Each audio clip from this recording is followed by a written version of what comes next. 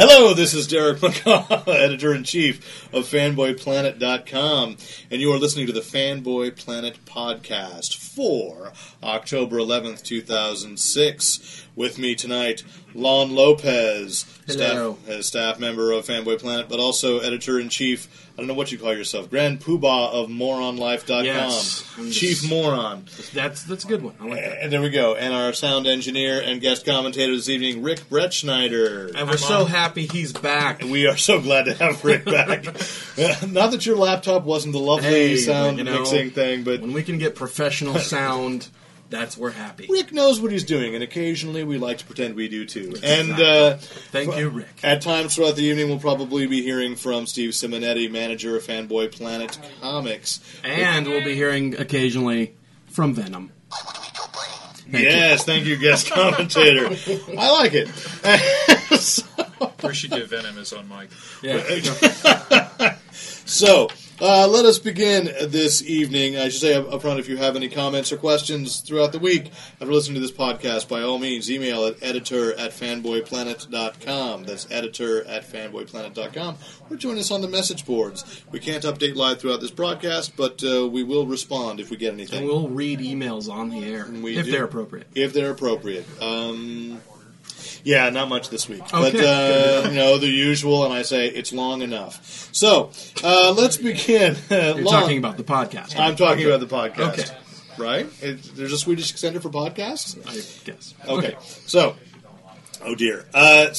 Lon, let's begin with one of the comics that you have read in the last couple of weeks, a high-profile relaunch. Like the fourth or fifth relaunch, right? Fourth or fifth relaunch. A character that seems to do very well in every medium but comics.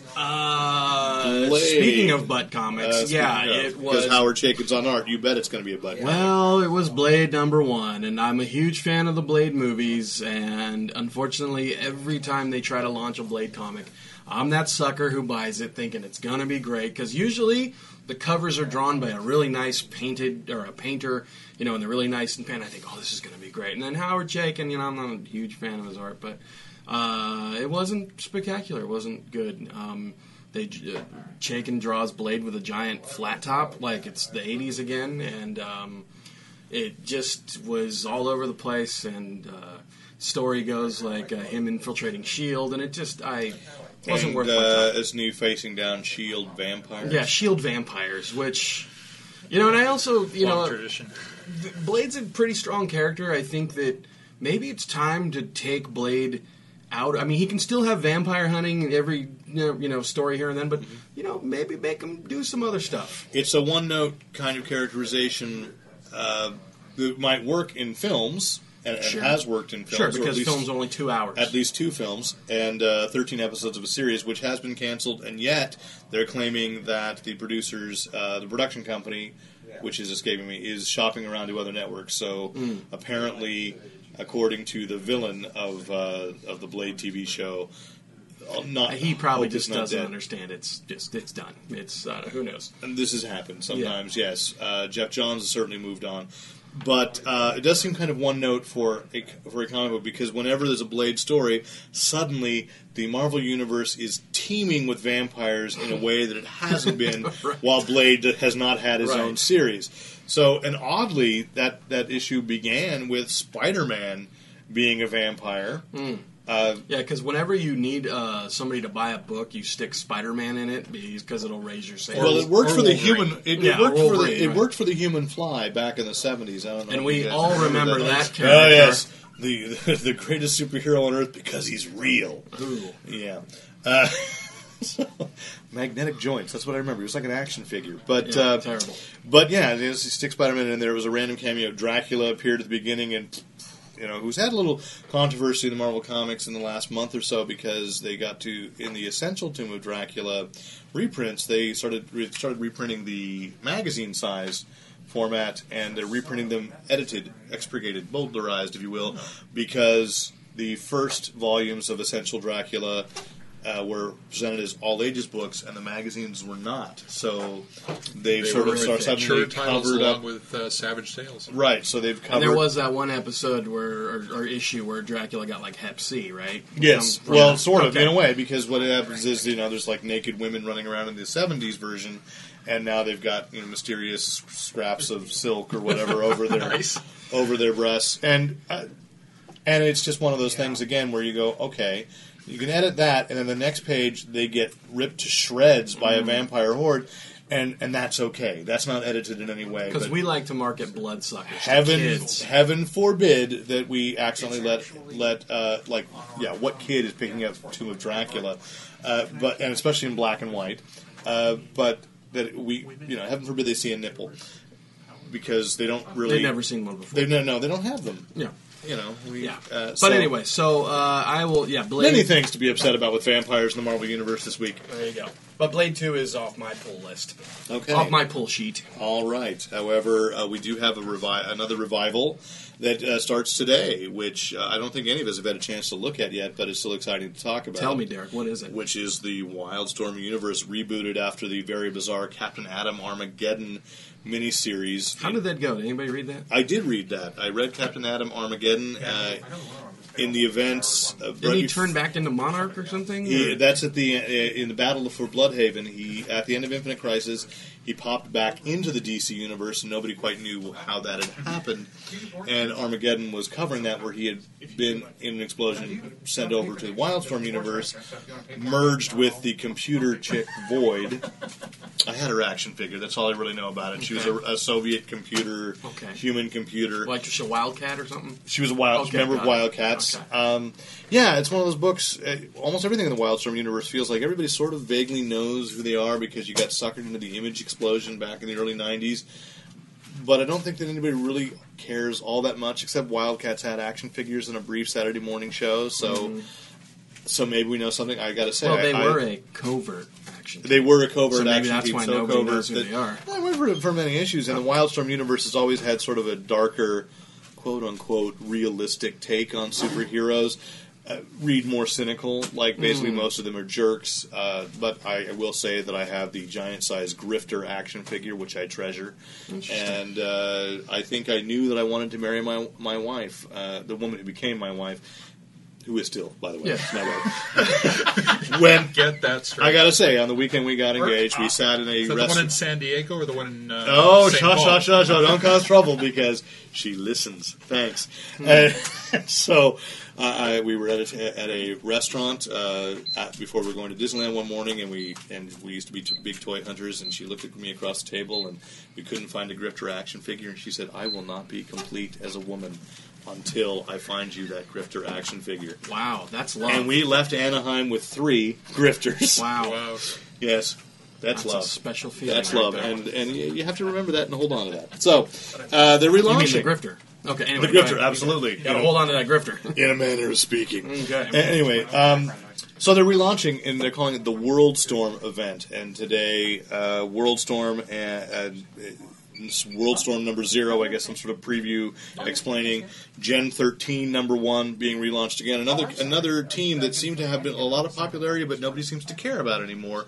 Once upon a time, Gen 13 was the hottest thing on the planet. All hype. It's all hype. They have an unreleased animated film. Someday someone will see it, and I'm still not quite sure what happened there. The only thing we know out of this Worldstorm event is, Rick, go ahead. You gave me the quote earlier. Because you read one of them. It was Wetworks sucks. Wetwork sucks. Already, that revival has been Branded as it sucked. Well, look at the. Okay, I can't understand the premise here, because they're going to bring Captain Atom back as a crappy Monarch character from Armageddon 2001 or something. Mm-hmm. Yes. And so that was such a huge success back then. Well, no, because Captain Atom was originally intended to be Monarch. Sure, right. So they're just kind of in the new universe of DC. The new why- Earth, they're putting things back the way fans claimed it always should have been, which is true, because Hawk is Monarch and made no sense. But keep that separate, because at the end of Armageddon, the series, Captain Atom Armageddon, he basically blew up the Wildstorm Earth. And they reformed it and reset it so that they could sort of reboot, pick and choose what they liked. Had it gotten too dark? The Authority had gotten too outrageous, perhaps. And now Grant Morrison's writing it. So people are going to be very excited to read The Authority again. You know, it got too big. I mean, the truth of the matter was with The Authority, once you've essentially taken over the world and said you are not going to brook any rebellion, any violence, you run out of things that are going to threaten. Where's the conflict? Where's the conflict? You've got to bring in Captain Atom. All right. So, and they did. Yeah, they brought in Captain Atom, and he fell in love with the engineer, a member of the Authority. And then he blew up and ended up back in... Remember when explosions just used to kill people and not... I do remember that. Alternate universes. Sadly, that happens in the real world. That explosions do still kill people and not bump you into another universe. We're raising a whole new generation of children who understand. Who think explosions turn you into superheroes. Exactly.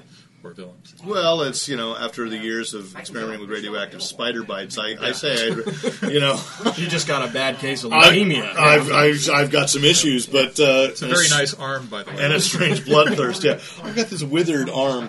But Wetworks sucked, and which is, again, like from the very beginning, I don't know why anybody's ever held on to Wetworks. It was Will such a Portacio, weird the story. creator, left it after the first book, the first issue, because he had issues. And I don't want to tear into it. He had family problems, and it's kind of a sad story. This is a guy that people thought was a hot talent, and he had to walk away at the height of his talent, but he never proved or got to prove or probably could have proven that he could handle something on a regular basis. And aside from, and to me this was always the thing with the Image books, except I'll give you Spawn. I got sucked into Spawn. Spawn was the only thing that really had a concept that held my attention. Savage Dragon actually has a pretty good... I shouldn't... Okay, but back to Wetworks. It was such a weird story because it was like these covert mercenaries turned into the metal men to fight vampires.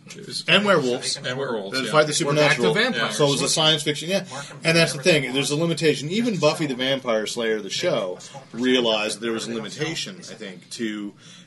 just dealing with vampires. I mean, there are robot enemies. There's androids there. John Ritter in one of the best cameos before he passed away. I mean, proving a tragedy because that guy was great. But you had her fighting all kinds of different things, including depression and financial trouble. And absolutely. boyfriends. And boyfriends. That David Boreanaz. I couldn't think of his name. That's Angel, right? Yeah, Angel. I never watched it. Yeah, what a dreamboat. But anyway, but we get back to Wetworks. Why did we fight it? It's a weird concept in the first place. Nobody seemed to like it. Had action figures. Oh, yes. Cool action figures. That's why they brought it back, because there's brand recognition. There's a couple Wetworks, loyals out there that are going to check it out. And let's be honest, if they don't protect the trademark, it's going to be a line of porno films. Hey, I'm sure it already is. Hey. Oh. Yeah, okay. Okay, Rick, good. Okay, let's move on into reprint territory. It's not just revival territory. 2 really good reprints came out today. Are we calling them reprints or trades? Trades. Okay. I mean, consider them reprints. I mean, it's collections, special editions. First of all, a book that I was afraid of, but I'm now looking at it and drooling and trying to save up, for Christmas. Absolute Sandman, Volume 1. Yes, I know I have them all in nice little trade paperbacks. Am I the only one who sees all these Absolute editions and thinks, okay, vodka and whatever? Oh, Absolute Vodka. Absolute. Absolute. I get it. Sandman. No, and they would do well if they could. If it was legal for a vodka company to advertise in comic books, if it was legal. Sandman? But I mean. Would that be any worse than the anti-cigarette smoking, which are what the FX sup, so that if you read it, it's what the F's up. What the bleep? Yeah, and these are essentially. I mean, they don't do it in the Johnny DC Cartoon Network books or anything, but it's still disturbing that I think a lot of kids do pick that up, and the advertising is not appropriate. So thanks for that little tangent. I mean, why not advertise vodka in a DC book?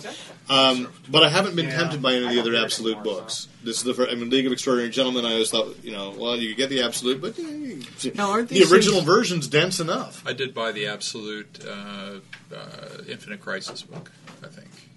Crisis on Multiple Earths. Crisis on Multiple. Crisis on Infinite Earths. Yeah. Sorry, Crisis on Multiple Earths is a different series of trade paperbacks. Right. Crisis on Infinite Earths. So confusing. There it is. It's right over there on the shelf. There it is. I just read it. Oh, yes. But that's not the Absolute. No. And today the Absolute Sandman came out. But isn't this kind of the same thing that companies do with like DVDs? They'll release like the one issue, and then you go, oh, I'm going to get that, and then they release the collector's edition. It's and been a worldwide, everywhere but the U.S. they do this. Like so in Japan, albums, in Japan, the manga come out in the big telephone book size things, and then they get digested into the individual stories, and then they get collected into the big hardback book collection. Same thing happens in Germany. They reprint stuff over and over again. Very much a European style. We're only just starting to do this big time. I mean, you get the trade and this one goes up to 11. But who? I mean, these things, I'm guessing. What's the price on this Absolute this thing? is $100. So I mean, we're not talking for the first 20 issues, and it's reprinted in oversized. So the art is. I mean, this is the best. Well, we'd hope this is the best reproduction they could possibly do at a larger size. So you're really getting to absorb this the reproduction art. is. I'm selling myself on it. Yeah, no, it's an interesting theory, but basically they reduce the art to increase the detail and to make it look crisper. So it's like, okay, expand it. So somehow I'm getting conned, is what you're telling me. All right, then I shall go back to my paperback, but it has the first 20 issues, including. A Midsummer Night's Dream, which is one of the most famous Sandman stories, first comic book to win a Hugo. Hugo. Okay. For or a World Fantasy Award. Yeah. So it was really this is the first title that really vaulted in what is still an awkward marriage. I mean, Rick, you walk these worlds very well, having gone to Worldcon and Baycon. That science fiction, fantasy fandom still has this separation from comic book fandom. And the barrier is shifting. Yeah, good's good. I mean, Gaiman won the Hugo Award a few years ago for American Gods. And a great novel. It's good writing, regardless of the medium. But as a novel, is my point. Yeah, is that it's become, once Gaiman switched over and became a novelist, then he's got his main... But he'd already gotten acceptance because of Sandman. And I think you have a lot of... It's a very permeable diversion between the Well, the I would then say, I got to say, at Baycon, when I was cussed out in Klingon by a 70-year-old woman dressed as a Klingon warrior for being a comic book fan, like I had no place there, I still say no, there is some snobbery. Geeks still have to find a pecking order, and comic book fans are at the bottom of the geek chain. I don't know. You can't use every Klingon stand-up comic fans. I'm sorry. Am I stereotyping? Forgive me for having been so bigoted towards the Klingon people. Exactly. Now, if it had been one of the... Perhaps one of the most surreal moments of my life. Now, if it had been someone in furry fandom, then maybe you'd have to... Look, I don't want to talk about that. They're We're just going freaks. down the path. Okay, although, we're suppies here. So, in addition to that Absolute Sandman for $100, it looks worth it to me. The first 18 issues have been recolored, probably, by crayons. You're going to somehow ruin the whole colorizing thing for me, but if you're a real fan of Sandman, they're going to keep sucking you in. I bought years ago a Chronicle books, which had sort of a history of Sandman. It was called The Sandman, King of Dreams. We reviewed it on Fanboy Planet years ago. Great book. And it's one of those books you just love all the criticism and the commentary. I'm not criticizing. I have them all of them up until this. And I've got the originals. I got the trades. Yeah, it's one. I just don't know if they're going to get me to go one more time. Oh, they are, Rick. Oh, they are. He looks like he has integrity, but no. Check back next week to see. Rick's like, I got it. I had to. And you're upper middle class. You're good. You can do it. You can afford it. But the trade paperback that I know that retailers have been anxious for, because this was quite the hot button at Comic-Con this summer, and when I talked to a couple store owners afterwards, because strangely enough I do that, and that is the I don't do Steve. Although, any healthy human being does. Let's be honest about it. That's everybody poops. Yeah. Okay. Oh, zing, jinx. I felt it. Buy me a Coke. And this is one that has been eagerly awaited, because retailers know they're going to sell this hand over fist, because it caught people by surprise when Ed Brubaker went on Captain America. He went on the book with Michael Lark as the art. It's a beautiful book, but a controversial and so well done, you don't even care about the controversy storyline, The Winter Soldier, which is the revival of Bucky bringing him into the modern-day Marvel Universe. Why? Sacrilege, I say. Why? Sacrilege. A lot of people are very upset about this, but it's one of the things is Ed Brubaker had a really good defense of this, and he said that when he got into comics, and he'd always accepted, because every other issue of Captain America, especially in the 60s, when you start buying these back issues of Captain America, he's having these horrible flashbacks about Bucky dying, and the guilt, and that defined the character throughout the early Avengers days. And he finally got over it. I think once Sharon Carter entered the picture, and he realized that women were more interesting than mourning about young boys. Where are you going with this? Let's hope. I don't know. Wildly off track. I think. I apologize to Captain America and everything he stands for. Although with the Republican Party this week, I suppose it's completely new character. I aming Bucky. I aming Bucky. Text messaging. Hey, what are you doing? I've got a prediction. In 2 years, when the sales of this are tanking, Clone Saga.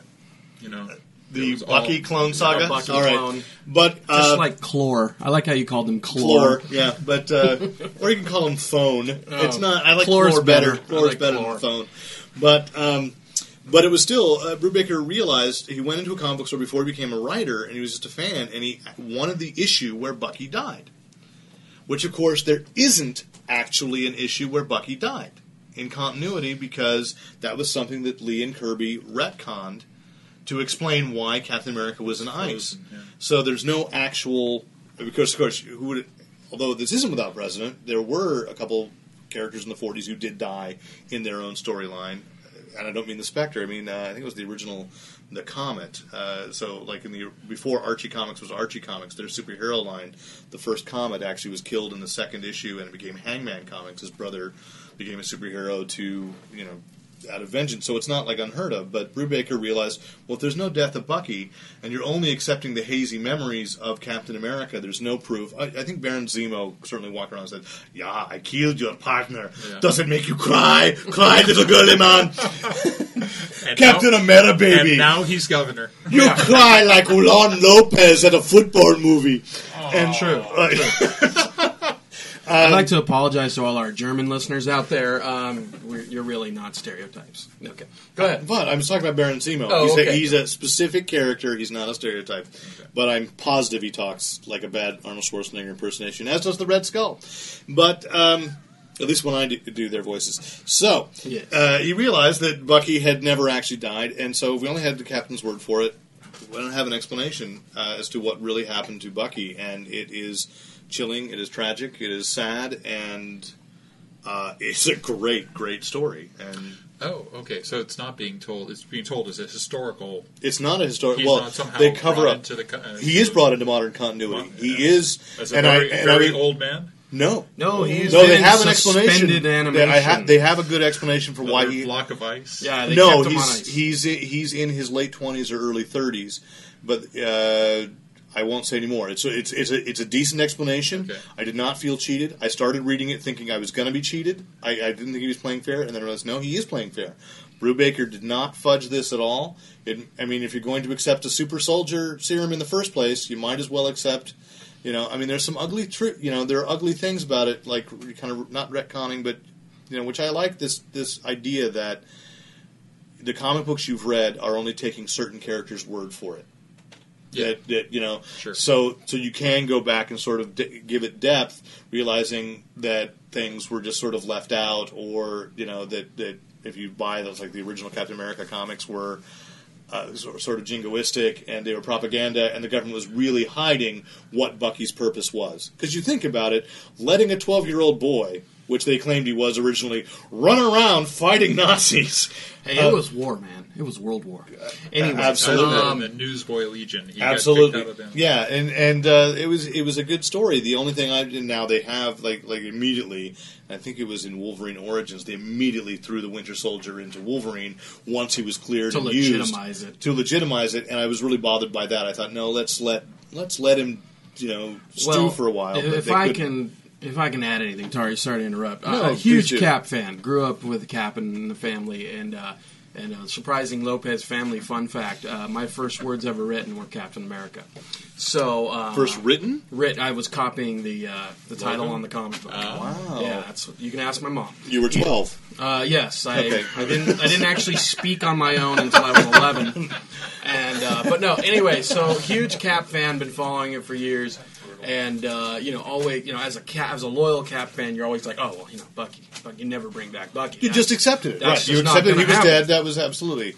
And but that went along the same lines as Peter Parker's never going to reveal his identity. So I think I'm so unhappy. There's a strange. I think it's part of the strange trend in comics right now where people are saying, "Oh, there's all these taboos that these things that we never said we're going to do." Well, guess what? We're doing them now, and so. Part of it felt like in the beginning, publicity stunt, and I was just really unhappy with it, going, this is bull, I don't think, this is going to work. But reading it, you're right, it was a really well-told story, and, it felt organic enough and real to where it wasn't insulting to an old Cap fan, and it was also one of those where it opens up a whole new possibility of, of Cap stories, and also it was believable Captain America. Like his reaction to everything, the way he handled things, and the way, everyone was skeptical. Oh, this can't, even the characters in the story were like, yeah, this can't be happening. So, to Brubaker's credit, he told a really good story. And Didn't a couple of months ago you yourself said that you feel that Ed Brubaker is probably the best writer working for Marvel right now? Right now, I'm liking a lot of. I was going to say most prolific because you don't want to bust on Joss Whedon's camp because he can only write so many books a month and juggle that admittedly far more lucrative and more popular Hollywood career he has. But Brubaker is certainly the most prolific and best of the writers right now. Yeah. And I think the best and most believable to me, Captain America. I'm not like this huge, long-time Captain America fan. I liked him in the way that I like, every superhero when I was growing up. It was like, I'm teaching my children to be fans, know them all. They're not going to be allowed to actually go to school. My son's not until he can name every member of the Avengers and the Justice League. We started with the hacky sack. Members. It's important. I'm pretty proud. This weekend he learned to pronounce correctly Robin. So I was very excited. Very hard for him at 2.5 to say. So You do the superhero alphabet. we do. Well, I have that. The superhero dictionary is a DC one. We have that, and both my kids like looking at that because there's just lame definitions with superheroes thrown in. So That's awesome. there you go. But the point you were going to make on that was That it's a great buy, and there's a chance to buy it. It's if you miss these back issues. I think on Fanboy Planet we rarely recommend the trades. We don't get around to it very much. Usually because we're covering it as it goes. Any of us, Jason or myself, or if you stepped up, it was something you wanted to write about. We rarely talk about the trades, and the truth of the matter is, right now, it's great. Better to have them on the shelf, Sure. in a trade paperback form, and love it.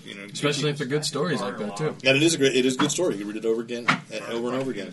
So let's get off comics a little bit into comics related stuff because I'm going to just pimp Justice League heroes every week. I got a little inside tip. What is Inside that? tip today. Ready? Oh, I haven't heard it yet. I'm going to be surprised. That's right. You're actually going to be surprised. 2 new characters showed up on a banner just before I left work to come here. I got an email in my box saying you got to go to the site, to the Justice League Hero site, which I don't know if it's live because I didn't see this anywhere else. But on the banner, they have 2 characters. They have all the playable characters. Hopefully not all of them because I'm going to be even more excited if there's even more hidden characters. There's hidden characters. I would love to see that. Well, There's 2 more. we already knew that there was a playable version where you could unlock Hal Jordan. I didn't know that. Yes, you can unlock Hal Jordan when you're Green Lantern if you find that. So you can put the skin of Hal Jordan over. Okay, the costume. I mean, it's the same thing. You might as well just say you're Hal Jordan. Because certainly we've run this that if you're playing the Flash, you can find the skin to be Jay Garrick. Jay Garrick, right? And okay. believe me, I'm going to be playing Jay Garrick as soon as I can. You play with Jay Garrick a lot, don't you? I'm sorry. Go ahead. That was rude. Dude, I read comics. Oh. All right. No. In the lineup, ready? Yes. Ready? I'm ready to be shocked. Supergirl. Ooh. And Black Canary.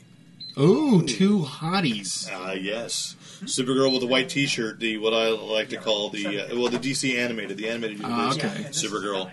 The jailbait version. Okay. Okay, thank you. That's what I have you here for, Lon.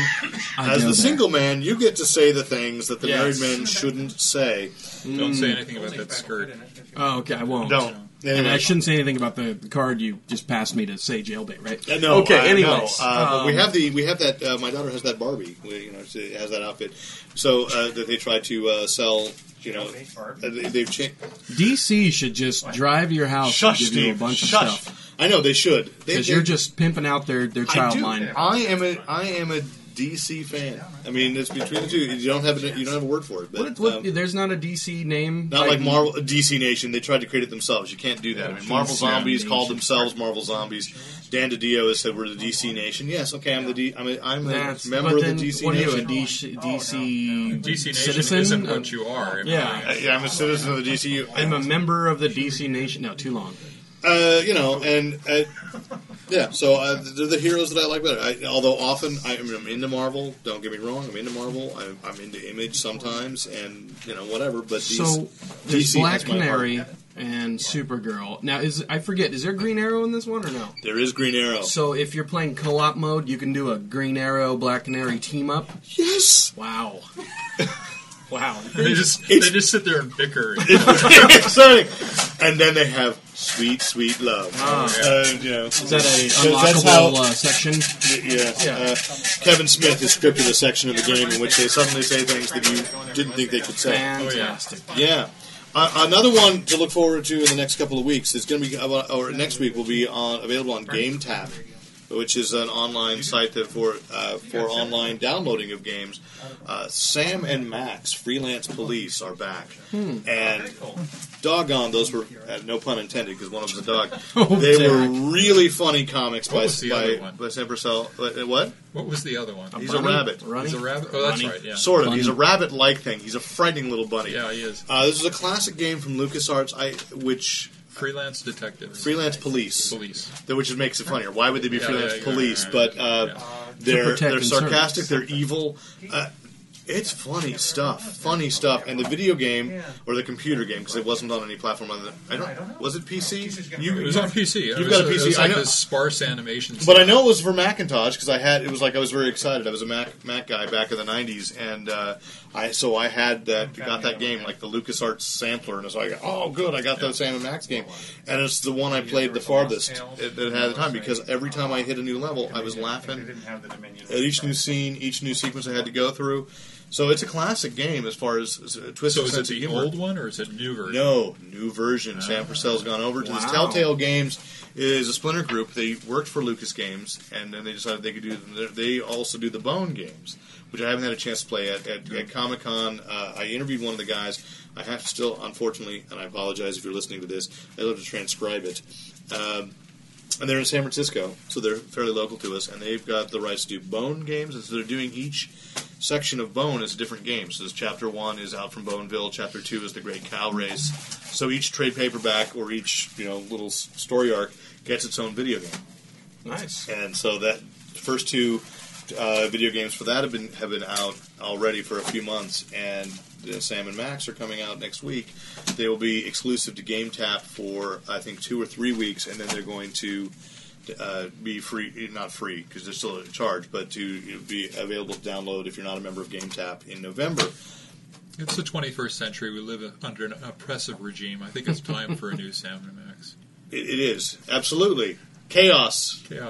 V for Sam and Max, and I do. They sent a copy today, so I'm very excited to waste time and They lose sent you a sleep. copy, but it's on GameTap, so is it downloadable? It is not downloadable yet. I got a secret way to do it. I'm sorry. Yes, they let me in to download it. You have a preview download.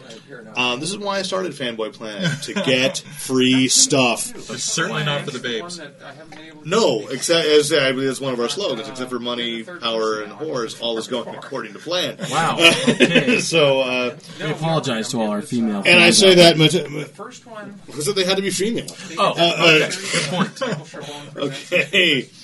And I placed the orders on that. Awkward. So we move on.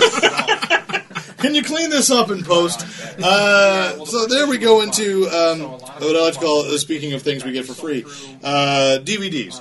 I want to talk about a set that came out a few weeks ago that I'm trying to find time that I've been hooked on and watching way too much. Veronica Mars. I hear good things. Speaking of Fanboys, the second season just came out on DVD, and within the first 3 episodes, I think it's the second and third episode, you get a cameo in the second episode by Kevin Smith as a Quick Stop operator, basically, and the manager of Quick Stop. Or a Quick Stop-like place, what is it with Kevin Smith going on all these younger kids shows like Degrassi and the Veronica things that Mars? This guy might be. We might need to watch him a little later. He was a guest reviewer on Ebert and Roper the other day. Yeah, he also does guest spots as a morning DJ on Alice when either one of them's out. He didn't this time. They were upset. He canceled out 2 weeks ago. He was supposed to do a 2-week shot in San Francisco starting last week, and then he had to cancel out because of something else. But I got to give it, and I like him better. I'm going to say something heretical. I know Sting Cross from Lawn. I like it better than Quentin Tarantino, though he has the same fault I think that Quentin Tarantino has, is that he just seems to be a fan of everything. And there's no real discrimination in Kevin Smith, but he is proved so far more supportive of these things. Like Veronica Mars was struggling, so Kevin Smith shows up in the second episode. So people are Kevin Smith fans, at least, are going to come and find out that Veronica Mars is a great series. It does not resemble high school life the way I remember it, but then as I think in private conversations, long enough I realized, oh my gosh, was I sheltered in high school. But I wasted those years. I was reading comic books and playing trumpet. But you were a band geek? Oh, I was a band geek. Wow, that's a whole nother time podcast. No, we didn't even have band camp. So I'm saying it was a waste. It was a loss. But there we go.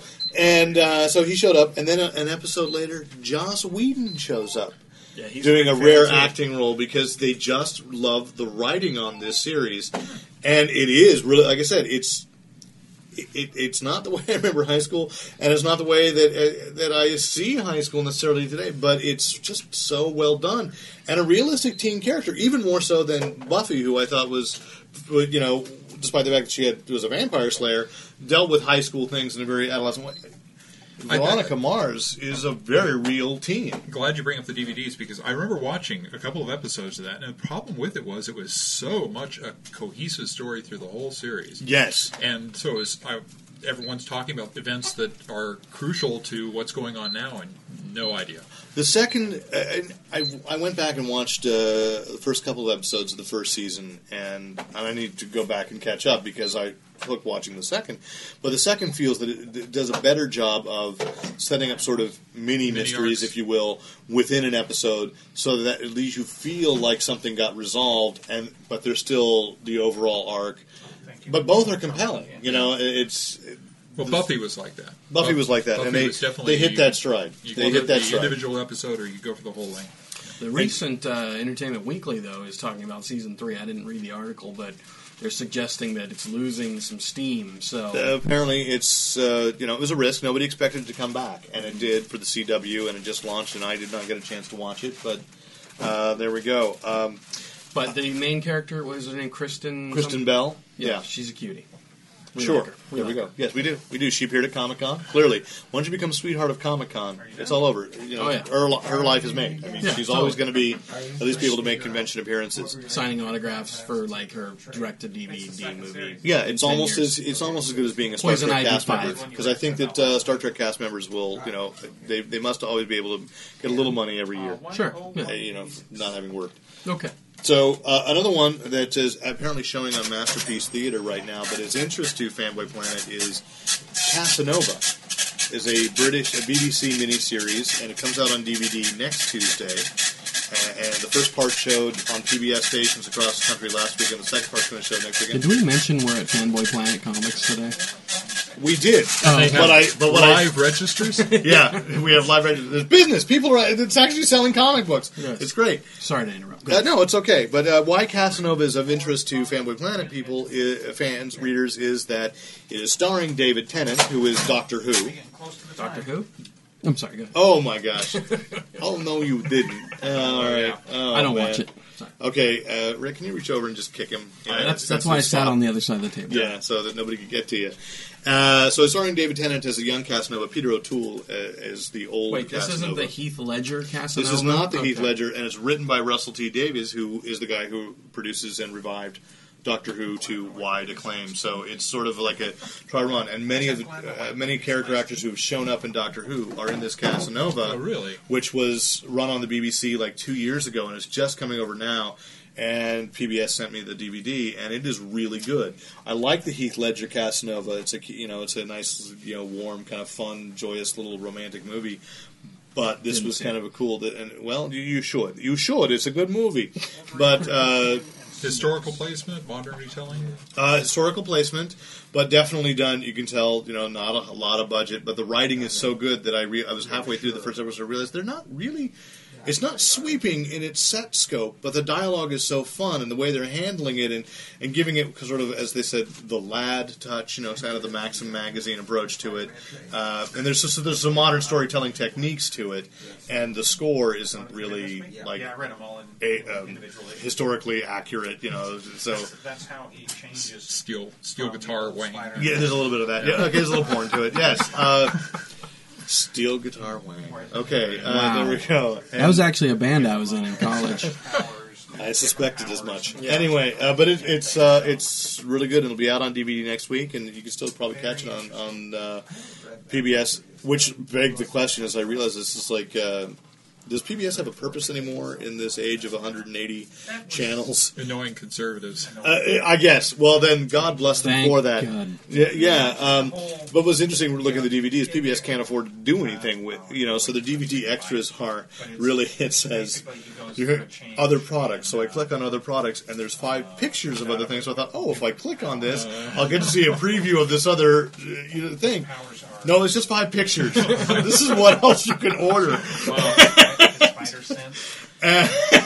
And DVD-ROM extra, so you pop it in, and it's just a link to the PBS website. Excellent. And no extras. At least there's chapter selection, thank heaven. But no commentary, No no second anything. audio track. No. Yeah, and it's really weird. I realized, wow, They support how pause. spoiled we have become.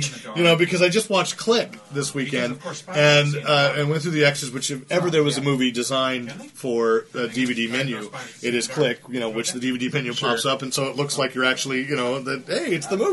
And loaded down with extras, which I gotta say, surprisingly, you listen to the director's commentary on that, and you're they are thinking, which is weird because I just never think of them as actually seriously going, well, we're trying to get some subtext here. What? I do understand your point, so it was kind of worthwhile. But there you go. One I haven't watched yet, but is exciting. MXC. Most Extreme Elimination Challenge. That's a Season fun 1 show. has come out on DVD, and I'm going time to. in 24 hours this has come into my life. Really, I'm going to make my wife sit down and watch an episode because I know she'd find that funny. We jumped on the bandwagon pretty early with that show and wrote a review, wrote a feature article on it, and still get a lot of hits for it. This just bizarre Japanese game show dubbed by American comedians, and I don't think it even needs the American comedian. The fact is that the Japanese game show is hilarious enough on its own. They're like broadcast from an alien planet. Yeah. Takeshi's Castle was the original show. Beat Takeshi, who does all these Japanese gangster movies, serious movies, and is also in Battle Royale, which is like a really intense movie that you cannot legally watch in this country. Have it. Yeah, sure. We can't, I do too, but you can't legally watch it. I mean, because the subject matter is something that there's no way. It's like all the rush to remake these Japanese horror films. Nobody wants to talk, or it was called J-horror. Nobody wants to touch Battle Royale because Battle Royale is just so. They're so sick. I mean, the concept. Well, without even getting at the execution, so to speak, it's entirely about school kids killing each other. Yeah, and it's a touchy subject. It's something that Stephen King has written. Story one of the Bachman books is like that. The Long Walk is essentially the same thing, and it's like, okay, we can read about it here because I guess the manga, which is being written by Keith Giffen, done for American audiences, sells really well. Yeah, and this is a series. It's complete now. There's a series of films. Isn't it like there's at least one sequel to. Yeah, so. But there you go. So Beat Takeshi, who has a sensibility to be in that, does this Takeshi's Castle, which is lighthearted, and it's amazing that the Japanese haven't killed themselves off just trying to impress each other with their stunt work, because that's like, ow. And there's a show doing an Ultimate Ninja Challenge on G4. It's just this late night, midnight spank block of clothes, because Adult Swim has been taken, so midnight spank.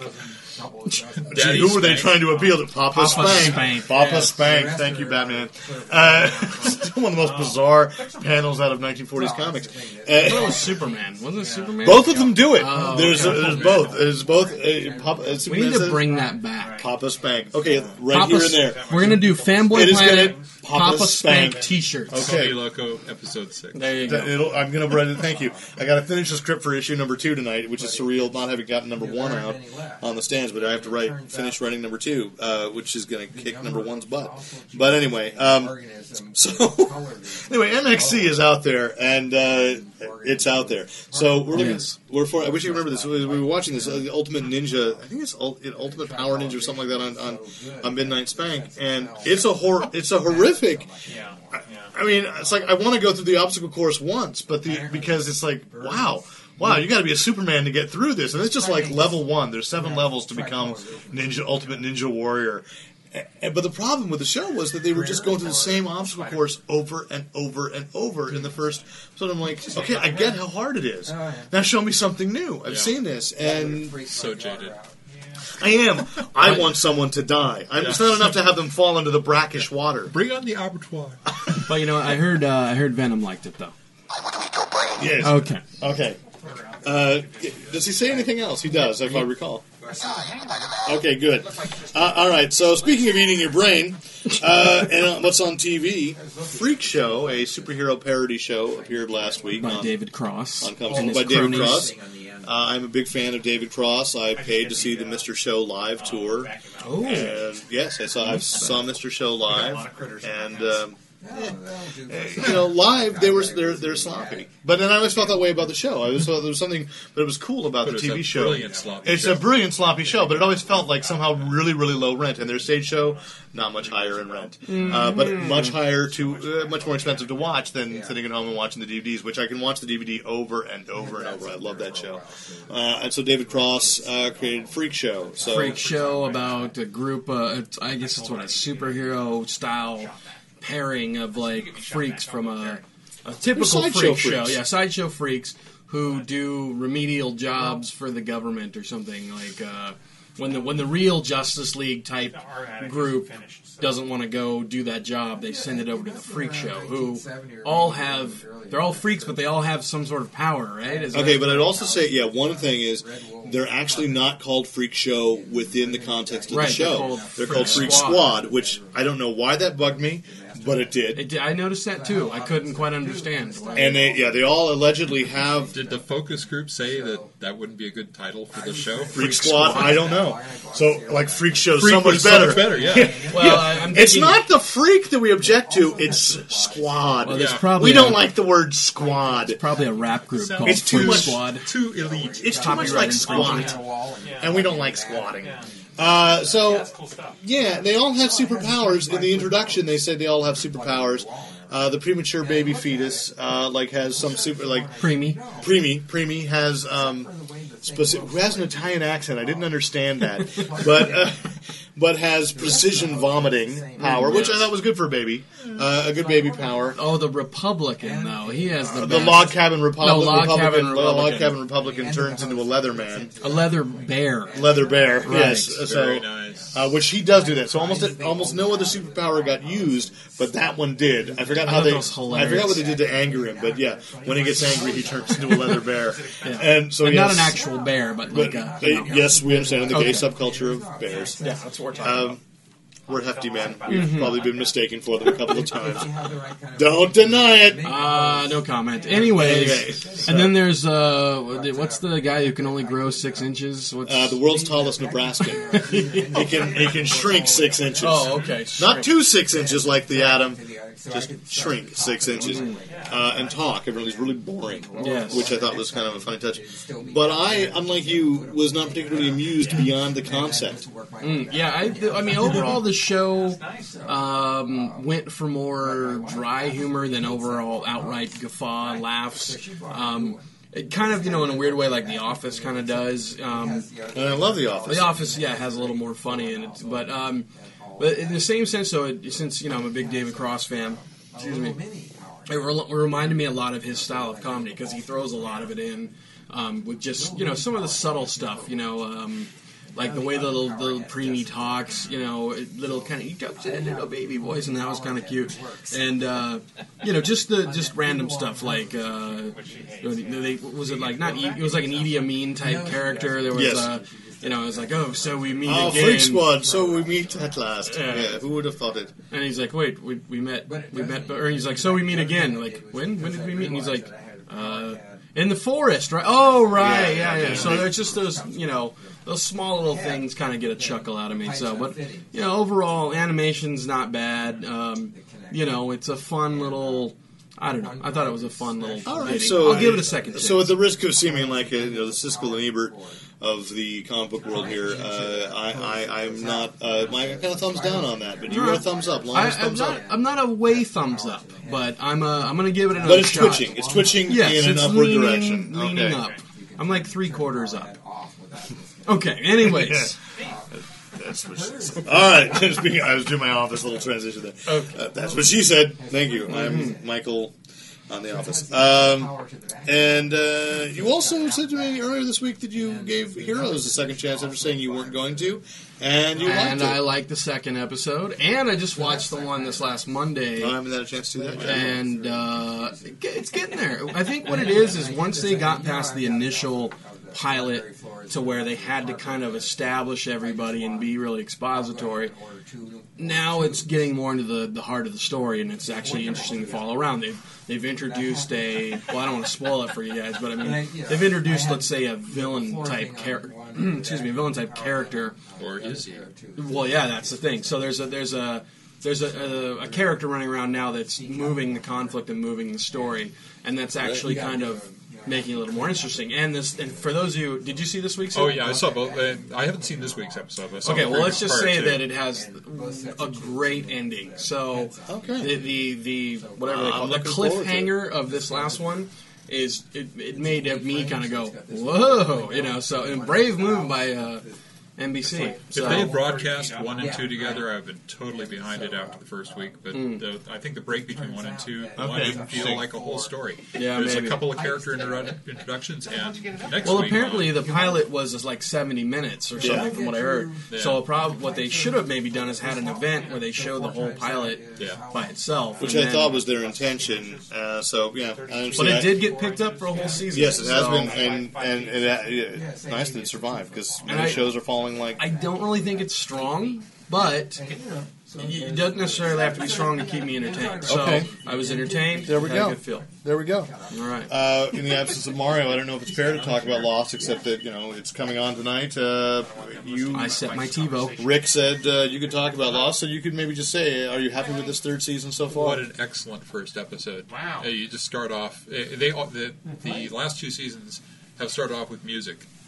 So this time Had an was, eyeball. and it was Petula Clark downtown, and Great then, song. and then a book club meeting, and you're wondering where the hell you are. And Is then it a you find out. flashback? We don't know. Yeah, just a great episode.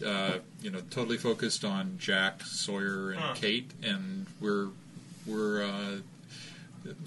spoiler and not spoilers, but I'm so behind. By the time I catch up, I won't remember. there's an interesting theme here, which is imprisonment and kind of coercion of the prisoner, trying to get them to do something, perhaps, which is actually showing up on Galactica as well, and is reminiscent. Another one I'm woefully behind on. But Yeah. I'd have to say, too, though, that I'm a huge Lost fan, been following it since it started, and the first 5 minutes, the first intro, or the opening, let's say, sequence, was jaw-dropping. It was really fun to watch. I did think it kind of dragged once it got back from that commercial break and we started, because it was answered a whole lot in the beginning, and then it kind of went back to its, okay, well now we teased you a little with that, now we're going to give you a little bit more, and there were a lot of things from the season finale of last season that, weren't kind of, we still don't know what happened with the hatch, we still don't know what happened with, the rest of the island and everybody else. So I know what happened with the hatch. Oh, wonderful. What happened with the hatch? Todd McFarlane got the rights to make it an action figure. Okay. Well, there you to go. have your So hatch now we'll play never set. see it again. Oh, Okay. really? Yes, this is the hatch playset. Yes, Really? there are pictures of that on Fanboy Planet. Rick, come on. Yeah. Well, If at you the end of the go third to the Lost season- menu. If you go to the Lost Okay. menu, you can find that very easily. I'm McFarlane. so sorry. No, it's all right. I get that a lot. Goodson, who was co-editor for a while, didn't read the site either. So, Oh, I read the site. oh, okay. You just don't look at the pictures, and that's honor. That's an honor because okay. I read the articles. No, but Sure you do. Lost was a Big Chris Garcia fan. Yeah, that's the only activity on the message board we've had. Is once again a poster named Fed Up who's begged me to fire Chris Garcia. I love Garcia's stuff. I read it every week, but I'm just a closet wrestling fan. So, anyways, I read it because I have to. Okay. No, but overall pleased. And if I could just quick throw in, did anybody watch The 9 right after? No. Awesome show. Blew, we saw a really good episode of Lost, and then just this show's on, let's just watch it. I was with a buddy of mine, my buddy Mike, blew us away. We were just like, wow, writing was good, intense, great story, great mystery that's going to unfold. So, watch The 9. That's my request for the something week. else you watched that I have not, and I guess you had not either, but we said we were going to talk about Red this. Asphalt 2, yes. Oh, I'm sorry, go ahead. No. No, okay. No. You went a couple syllables too far. 300. Ooh, yes. numbers. There's a new trailer out online. I believe. I don't know if there's an official one yet. I mean, it might be on Apple. But I believe Ain't It Cool had a link to it or something. Sure. But the Zack Snyder version of the Frank Miller graphic novel miniseries, right? Just a graphic novel. Right. It was done as a graphic- series. It was a number Oh, of was it series? Yeah. Oh, dang it. I've only seen the hardback with the... Yeah. But basically, retelling the story of I forget the name of the battle. That's where the Spartans took on. Was it the Persians or? Oh, the Persian... It was the one in the crevice between Right. the two. But it has a name. It's the Battle of something. It takes Is place. that Thermopylae? Maybe. I think maybe. It sounds. I'm not sure. I mean, here we are. Sad. We can tell you again what color are Captain America's eyes, but we can't tell you anything about something that actually happened in history. Well, I Well, we can't describe the fight because we know that. it's the Spartans. Right. Spartans, It's the yeah. origin of the Spartans, and in the magazine, they're all starters naked. And right. so, how's it look in the? Well, in this one, I believe they've got some kind of tunic type thing or loincloth covering something. If not, You they're can't do stalkers naked. You can't show the full Monty. the full Monty in a historical perspective. yeah, I don't but- care if it's historical. We've from what I- retconned it. It's historical. In hyper time, the Spartans wore loincloths From what I understand, though, made out of Athenians. Schneider's shot it entirely green screen, kind of a la Sin City, which is ironic because here's Frank Miller with his second, big, comic adaptation, and it's green screen once again. However, the stuff that they're showing online is beautiful. It's very... Even with Andy Dick in the lead role? Is Andy Dick? No, in I'm that? lying to you. Oh, okay. No, but he was great in Employee of the Month. But anyways... I didn't see that. Yeah, I unfortunately had to. Anyways, but it looks really good. Looks like it's going to be a nice, good summer epic. I think it's coming in the summer, I'm not sure. Think so. But and I think it will do comics fans proud because it's a comic adaptation, and looks really good. And it'll probably get a good crossover audience because it's a historical. Which is great because thing. we need Zack Snyder's. Well, again, I think you and I are about to have a disagreement. We need Zack Snyder's profile to raise. I like Zack Snyder as director. I really love his He Dawn of the Dead directed Dawn of the remake. Dead. I thought, and I give credit to James Gunn. Shout out to Jamie because he's actually been a longtime supporter of Fanboy Planet and been a Did he supporter. write the screenplay or something? Right? James Gunn wrote the screenplay, wrote the Scooby-Doo movies, but he and I met years ago when he wrote it. when he wrote a film called The Specials. And, Oh yeah, we talked about that. yeah, That's right. and the fact that he admits that he knows me when he sees me is nice. It's very nice. And he's married to Jenna Fisher on The Office. Oh, that's the guy? Yeah. I hate him, but for different I love reasons. him and I hate him. Yes, exactly. Because yes. Jenna Fisher. So America's sweetheart. She should be America's sweetheart if she's not already. But Zack Snyder is moving from 300 to Watchmen. This time, really going to happen, you know. So, a project that has lived and died several times in the last 20 years And since you think its he'll first publication. get to it? I think he's going to get to do it because it's back in Warner Brothers, Okay. and Warner Brothers is very eager to make sure that their high-profile graphic novels that somebody realized, oops, we own this. Right. That. But can we talk about really? Okay, we talked about bad ideas in the past, but The Watchmen, arguably one of the best comic book stories ever Just told. Watchmen. There's no article. This I'm bothers sorry. me very much. Just I'm sorry. Watchmen. Watchmen. You know, so and then they're going to put it in a 2-hour movie. You know what I mean? So this is an epic we're talking about. The version that I want to see that we'll never see is the 8-hour HBO miniseries. HBO miniseries That's directed by what they Terry need to Gilliam. With the whole episode of Pirate comic in it. Yeah, I don't know about that. I mean, now pirates are hot, but you know, I think you can live without that. You're I talking think about you the side the story. Tales of the Black Freighter, which brilliant. But here's my question then. So okay, so many themes, so many things going on in Watchmen. What story do you tell in the 2-hour one? The basic mystery. You tell the core story core about one, the and so- fake invasion. But that's not even the core one. Isn't the one about the investigation of? Yeah, it's the death of the comedian. Who's killed the comedian? Because yes, So- But it's all tied back in. It all ties back in. But you are going to miss certain things. You are going to miss the origin of Rorschach, which was such a devastating. That's the other thing. Okay. Devastating plot line, subplot. You know. No, but Hollywood movies with characters, I besides V from Vendetta, what other comic book character wears a mask the whole time that's unexpressive? So they're going to have an issue. But he's not But it's unexpressive. totally It's a Rorschach cool. test. It's The Rorschach always is always changing. Right, but what I'm saying though is what actor? You know what I mean? I'm thinking that the You precedent know what? that's I think set- honestly, after V for Vendetta, and the first actor, I think it was James Purifoy, dropped out for allegedly, it was creative differences, but one of the things was he was terrified of having to do that whole film without. And if it's not James Purifoy, I apologize. I don't mean to be slandering, but I think that's who it was. Terrified of doing this film without being able to show his face. and every actor does that. And all the physical acting. This is the list I took But from- as true, Hugo Weaving was brilliant. Sure. And, I mean, So you know. Hugo Weaving should play Rorschach. I'm just say right there. Well, no, because you do get to see Rorschach without the mask. Yeah. That's one of that. But that's, it's just he's- like no, he's it's got one of the jokes. curly hair. He's red-haired. He's freckled-faced. He's walking around.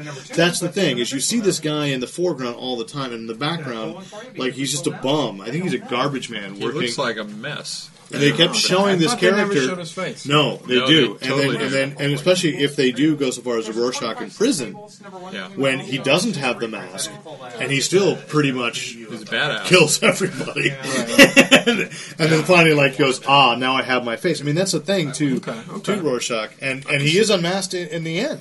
Okay. I mean, it's one of the most. I mean, I can I'm going to remember. brush up on my watch. You have to. I can remember reading that last issue just. It was just one. My pulse was really pounding. I was just like, "Oh my gosh, what's he going to do? What's he going to do?" And it's, I'm sure you guys get into this too. You read and you hear the voices at different volumes, and Rorschach screaming at the end, and I could hear it. And my favorite thing is, in college, I had this poster, which I'm just a big Rorschach fan. I had this poster from Watchmen, a promotional poster that said.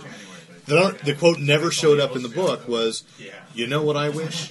I wish that all of crime had one throat, and my hands were around it." And it was like, Rorschach. And I was like, I had the buttons. Yeah. I still have the buttons. Lon has walked away from the table He's to looking find for a the copy of Watchmen on the shelf. No lie. There are Farther to your three. left there, sir. There are three of them in my house. I have 2 loaner copies just because it's such a great story. Yeah, I need to buy a good copy. I loaned it to my brother years ago, and he read it, but didn't give it back for like 5-6 years, and Yeah. it went through a couple of moves with him, I think. And You know, it's like, so I've got a very beat up copy. I have all the originals, of course, but I think it's entirely doable as a 2-hour movie, but I think it'd be so much better done given a treatment. You know, given a treatment like Band of Brothers or something over 8 I would much rather. I'll agree with Lon on this. I would much rather see it that way. But I don't think I'm going to get to. Yeah. So I'm but, okay with this. If they do a good job of the movie, more people go out and buy the trade. They understand the story. Yeah. Sure, but at the same time, I mean, well, yeah, they buy the trade, but then do they get the true? So you look at some other ones like From Hell. It was just a huge book. It was a graphic novel. And though Alan Moore disowns the film, I kind of like the movie. I mean, it's different, reaches a very different conclusion, and well, actually not that different, but I mean, really compresses and changes a lot. Yeah. But I still enjoyed it on its own, and then I went back and read the graphic novel and went, "Wow, that would have been a great." You know, and I say the same thing with V for Vendetta. Alan Moore is now whatever, you know, he can be who he is, but I think that V for Vendetta did a great job of compressing and adapting to the general public's ability to perceive what was going on. I mean, the truth of the matter is, how many people had read V for Vendetta compared to how many people will see the movie. They're different art forms, and if the same message can get placed through, you know, at least the basic themes can be maintained and still be done excitingly, I'm okay with that. I would love it if they just are able to get a lot of the visual echoes that they have in this story into the movie, where you see, I mean, even if they just did the happy face drop starting and ending the movie. Yeah. Well, it's sad. I have that on my desk in my office. Is Paramount had released actually at WonderCon 2 years ago. They were passing out Watchmen buttons. So, and that's a rarity because they canceled it before Paul Greengrass, who is directing the Bourne Ultimatum. Now he's free to do that. But, you know, Paul Greengrass was involved. David Hayter had the screenplay. Everybody was happy with it. And I think Paramount realized, which is the way it's all going right now, is they realized that they would have to split some of the income. You know, that DC had the rights to do all the marketing. Paramount couldn't get a piece of that. Paramount can't get a piece of Watchmen. But now that it's at Warner Brothers, I think New Line is actually doing it, which is owned by Warner Brothers, then it's all in the family. Warner Brothers makes money no matter what. You know, off of anything they do. I really want those action figures. Yeah, those have photographs of those on Fanboy. Well, here's the other thing: are they going to keep it an R-rated movie, or do you think it's going to? I think they're going to go with the R rating. Better. I think they will. I think PG-13. I think we're at a time where people understand that certain projects need to go ahead with that. It used to be this taboo about the R rating, but the truth of the matter is, people that want to see something like Watchmen are going to go, and whether it's a PG-13 or an R, we're talking 15 and above. Yeah. I mean, because what junior high kid is going to know what Watchmen is? You know, I don't know. V for Vendetta was R, wasn't it? No, I think it was PG-13. I don't think it was R. I think it was PG-13. No, I thought it went out with an R. No. Dang it. Okay. Constantine went out with an R and did better than it should have because it wasn't that good. But, you know, and it did okay. It did enough for Warner Brothers to give a green light to a Constantine 2, which thankfully hasn't happened yet. But the other it's thing, out though, there. too, is we talked about this a couple podcasts ago, too, though. By the time this comes out, do you think there'll be the superhero backlash? Because everything now is superheroes. And so here's going to come this grim and gritty Watchmen this story. This could come out at just the right time if there is a superhero backlash, because it's a different type of story. This is true. If it is a deconstruction of the superhero. If they get that story out of it. But that's my main concern. I'm hopeful. I'd like to see it. I mean, I'd love to see it translated. I'm in the minority on this when I get mad about this idea. I do get mad about this idea of backlashes for certain things.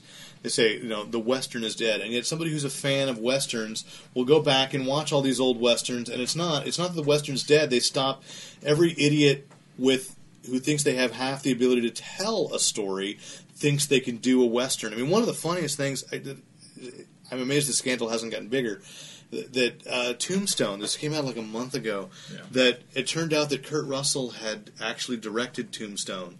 That George P. Cosmatos, the nominal director, who I have the Laserdisc, had like the commentary and everything, the nominal director was there, and Kurt Russell basically took over, and they had this agreement that Kurt Russell wasn't interested in directing anything further.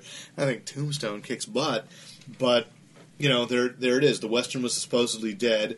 Here comes Tombstone and Unforgiven, supposedly changed it, Yeah. blah, blah. No, the Western is viable if you've got somebody who can do it. Oh, yeah. I mean, you just have to have a new story, something, And don't tell, the HBO show that I can't think of the name. Deadwood.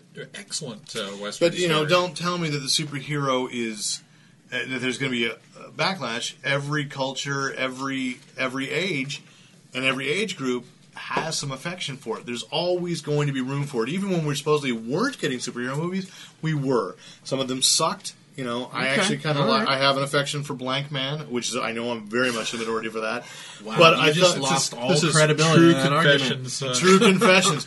I'm not gonna. I know, please. The Dolph Lundgren Punisher movie sucks. I still liked it better than the last Punisher movie. No, but Tom Jane Punisher movie. No, sucked. I gotta get that. No, I like the Tom Jane Punisher movie. Who did he punish in that movie? I'm curious. The audience is what Thank going you. for. Okay. That's what you were going for. But I say no. John Travolta punished us. For some reason, I had to explain Battlefield Earth to my drama class today, and saying, talk about punishment, talk about hatred for the audience. I quote Jon Stewart, who said. He got HBO for the first time, and it was a weekend that HBO showed Battlefield Earth 4 or 5 times a day, and he goes, "Are they angry at me for subscribing?"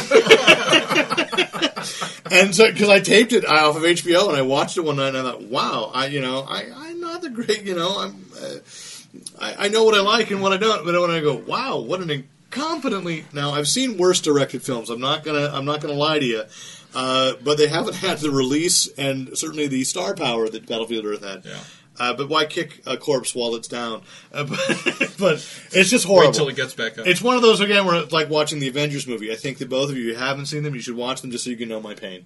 The animated ones? No. The Avengers The movie. Avengers movie with Ray Fiennes and Uma Thurman. Yeah. What the hell were they thinking? Exactly. It's one of those where I wonder, how is it that nobody who stepped on the set and went, this is wrong? No, because they all looked at their big, huge checks and just said, "Oh, all right, okay, it's a living." Okay, so for somebody. So there you go. But we're way off tangent as we tend to be, and there we go. I would like. Do you want to save your rant for next week? The stack of comics. Yeah, thing? we can save that. I would like to say, because Steve showed me we didn't have none of our schedules worked out last week to do a podcast. And the next month that we may be a little spotty or on different nights, and we'll figure it out. But last week I did come in here for I had 10 minutes to sit here, and Steve Simonetti showed me a product last week that, why don't you sit down at the microphone? We've set a mic for you, Steve. Sit down for a sec. You can tell me about this, because I think it's cool, and I think that people should be aware of this, was the Halloween giveaway comics that you ordered so you could give away for comics, little ash can issues. And you're just going to stare at me because I made you sit down and you're not going to talk. But what would you like to know? But you want to tout these. I mean, because how much did they cost? Because I don't know. You gave me... Let me have a copy to read of each of them. They were 10 cents each or 15 cents each, something like that. They come in a bundle of 50. So with Halloween coming up, this is a really cool little item to have. Well, that's a great idea. Yeah. So I've you done had that a few years now. So what do you had? You had Archie. There was this Archie's Weird Mysteries thing.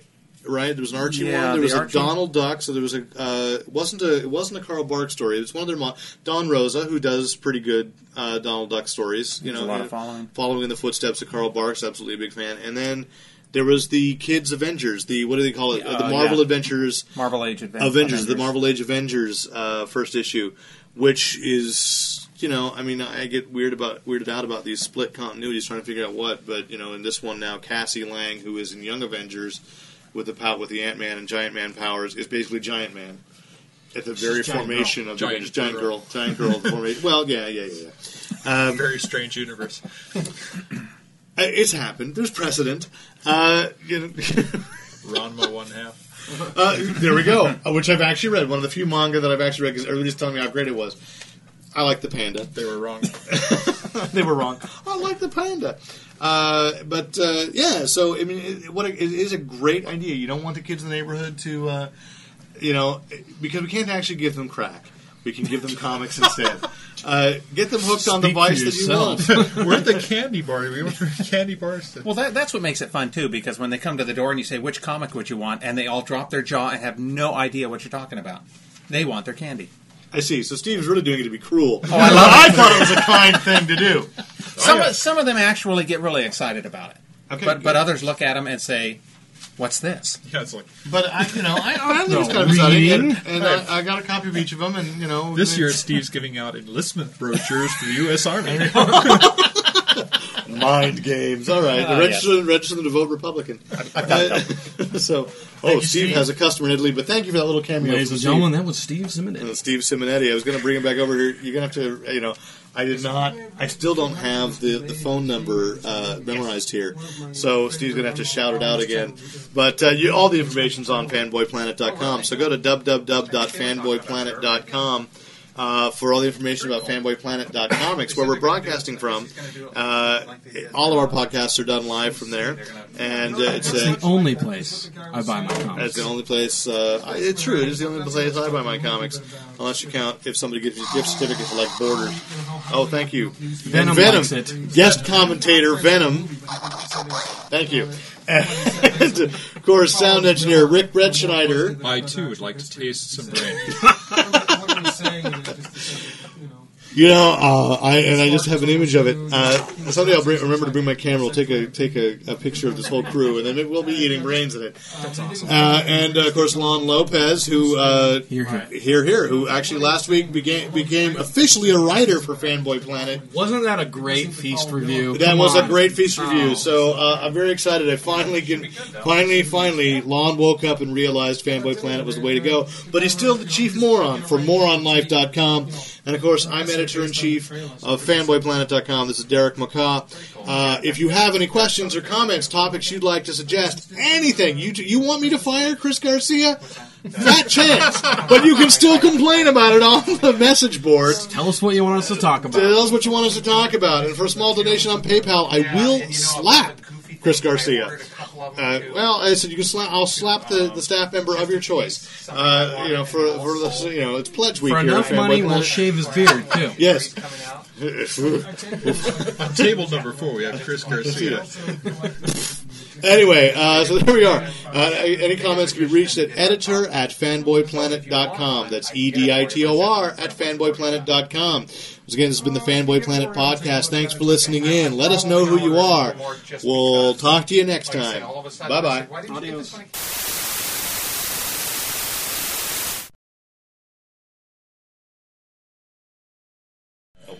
Come in. All right, this is Derek McCaw, editor-in-chief of Fanboy Planet, and you are listening to the Fanboy... let's try that one more time. Take 2. Ooh. Hello, this is Derek McCaw, editor-in-chief of FanboyPlanet.com.